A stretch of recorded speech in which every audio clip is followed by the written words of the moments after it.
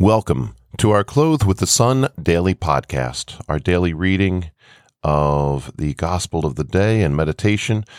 My name is James Thomas. Today is Tuesday, August the 15th, 2023. It is the feast of the Assumption of the Blessed Virgin Mary into heaven. Our reading today is from the Gospel according to St. Luke. While Jesus was speaking, a woman from the crowd called out and said to him, "Blessed is the womb that carried you, and the breasts at which you nursed." He replied, "Blessed are those who hear the word of God and observe it." So we have a short little gospel reading for today, but we're going to talk about that. We're also going to talk about the feast day. There's so much to say about this feast day. It's funny, a lot of people will say, well, this feast is... shouldn't be celebrated, or we shouldn't believe in this because it's not in the Bible. But the reality is, we have ancient writings that didn't make it into the Bible, but they're still accepted writings. They're still writings of the church in the early centuries, the church fathers and some others as well. And so there's an ancient document called the Proto-Evangelium of James, and the church accepts this as a valid document. It talks about Mary's parents, Joachim and Anne. It talks about them not being able to have a child, but then praying and promising to offer this child to God. And then they conceived, and they were considered being in old age. We don't know exactly what that means because people didn't live as long back then, but she was apparently past childbearing years, St. Anne was, and she had a child, and this child was perfect in every way. And so there's lots of stories to tell. And then in the Proto-Evangelium of James, it also tells the end of the story. See, it wasn't accepted as a gospel because the rule for the Gospels is that they have to be focused on Jesus and specifically focused on his death and resurrection, as the four Gospels are that are considered the part of the canon of Scripture. The Proto-Evangelium of James tells the story at the end of how Mary lived with the apostles, specifically St. John, initially in Jerusalem, and then she went with him to Ephesus, and she suffered greatly because she could not get the image of her son's death out of her head. We say that St. Francis of Assisi was the inventor of the Stations of the Cross, but really initially it was Mary who invented the stations. She meditated on her son's passion over and over again. She understood it, and she prayed for the salvation of all of us, understanding that that was the meaning of it, that was the purpose of it, Jesus paying the price for our sins. Yet she's his mother, and as any of us, Jesus says, all of you are my brother, my sister, my mother. Well, we should be very devastated when we meditate on the Passion, and yet we should meditate on it often. And this is what she did. Well, the story goes that she got to a point where she was pondering how even her son, the Son of God, had to die, and therefore she wished to die as well. But she was without sin. She was and is the Immaculate Conception. Death is a result of sin. Mary had no sin. Death is not permanent. Death is a separation of soul and body. It's a rupture. We are meant to be soul and body for all eternity. This is how we were made. This is how we're supposed to be.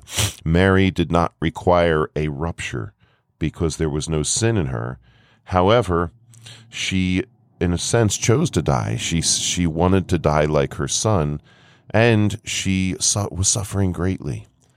And suffering greatly also because she wanted to be in his presence. Even though she had Mass on a regular basis with St. John and the apostles, she received Jesus. She had Jesus literally in her body, from communion, but constantly in her heart as well. She was united with Jesus in every way, but she missed him in terms of that physical human presence. And she continued to meditate on the Passion because it was in her, and also for the sake of our salvation. And so, in a sense, it was said that she died of a broken heart. And as she was dying and consenting to this death, we now refer to this as the Dormition of Mary, which we'll discuss in a moment why we call it that. All the apostles were summoned from all over the place. They had been all over the world, but they came from all over to witness Mary's death, to say goodbye to her one last time, and to place her in a tomb that was recently discovered. They built one in Jerusalem, but it's not the real tomb. They recently discovered it in Ephesus, the true tomb of Mary, in a place where she had lived with St. John. So all the apostles were summoned from all over the world, and they were all there, except, of course, just like last time, Thomas was not there. Thomas didn't make it in time, and the Lord uses that to teach us a lesson. So Mary died. They cried. They mourned her. They prayed. They placed her in the tomb. They rolled the stone in front of the tomb, and they were about to part company when Thomas arrived and said, "Please, I want to see our mother one last time." They called her mother. And so they allowed Thomas to see the body. They rolled back the stone from the entrance of the tomb. They opened up the tomb. They looked inside, and the tomb was empty. And they looked up into the sky, and they saw Jesus carrying his mother, body and soul, into heaven. And so it was good, that Thomas was late so that they could do that, so that they could see the empty tomb, and then that drew their attention to what was happening. In the dogma of the Assumption of Mary, which was promulgated officially by the Church in 1950, even though the Church believed it right from the start, as we see evidenced by the Proto-Evangelium of James, and we hear from our traditions over the centuries, it was celebrated in the liturgy over the centuries, etc. In that document of 1950, promulgated by Pius XII, it doesn't say that Mary didn't die. It just says at the end of her earthly life, she was taken into heaven, body and soul. So this is the story. We see it presented in artwork all over the place where there's paintings of Mary. We see this painting called the Dormition of Mary. We see Jesus carrying it looks like a little baby girl, a little baby Mary, carrying her soul back down to earth. And then the soul and body join together again, and then he takes her body and soul up into heaven. This is connected with, when people are saying, oh, this isn't in Scripture, no, on the contrary, it is in Scripture.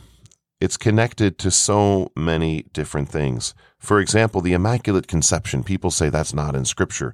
Well, when we see Mary's Annunciation and we read it in the original language, it was written in Greek. And there's also, I don't know if we have a copy of the Hebrew translation, but there is Matthew's Gospel, we see it in Greek. And in fact, we see evidence of, even though we believe, yes, from history, it was written in Greek, we still see even in the words themselves how it reflects what's called the Septuagint of Alexander the Great when he translated the Old Testament from Hebrew into Greek. We see... one of the reasons that we see that evidence is that it says, just like the prophet Isaiah said, the virgin shall be with child, and it uses the word parthenos, which is a Greek word that means biological virgin. The original Hebrew that the prophet Isaiah was written in doesn't say parthenos, it says alma in Hebrew, which means young woman who's probably physically a virgin, but it doesn't exactly mean that. It just means young woman that wasn't really of childbearing years yet. She's going to be with child. So, yes, it's Alma in Hebrew. It's Parthenos in Greek. A little bit of a different meaning. And the Gospel of Matthew uses the Greek. And the Gospel of Luke as well. I'm sorry, the Annunciation is in the Gospel of Luke. Please forgive me. But my point is, they're both using the Greek. And in the Annunciation, it says, "Hail, full of grace." The angels in the Old Testament did not have this much respect for human beings, but when they appear to Mary, they call her full of grace. And in fact, the words in Greek are a little bit more specific. You who have been filled with grace. In other words, you're without sin. You're completely in God's favor, unlike the rest of the human race.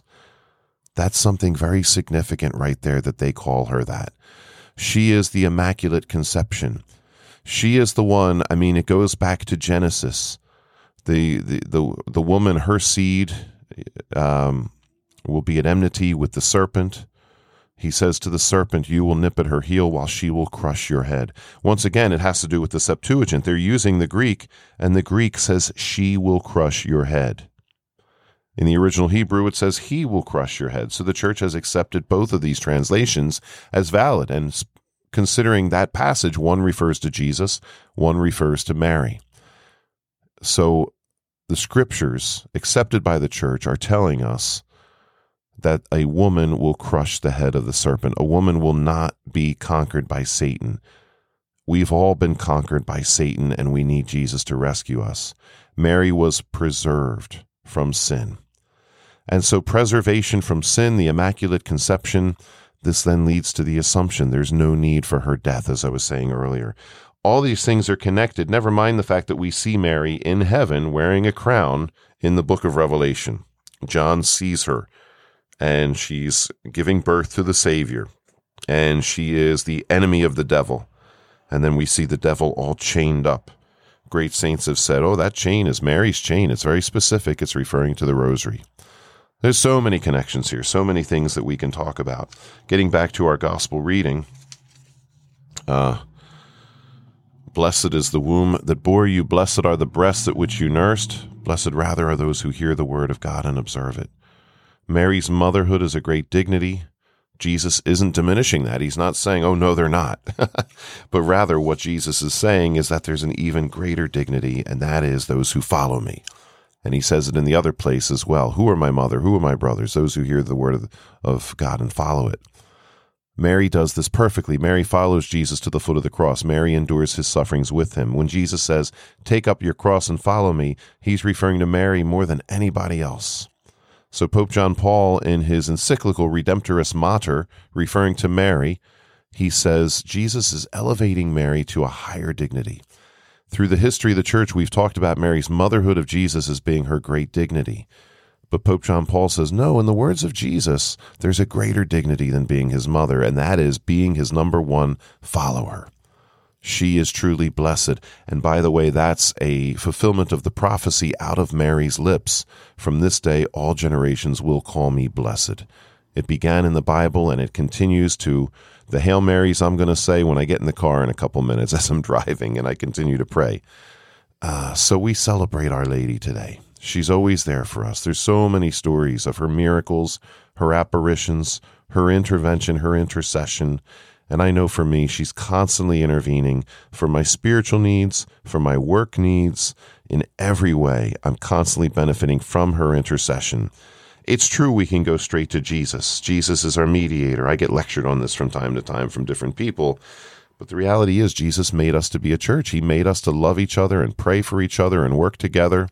And Mary is the queen of this church. Mary is at the heart of it all. Mary's the top of the line.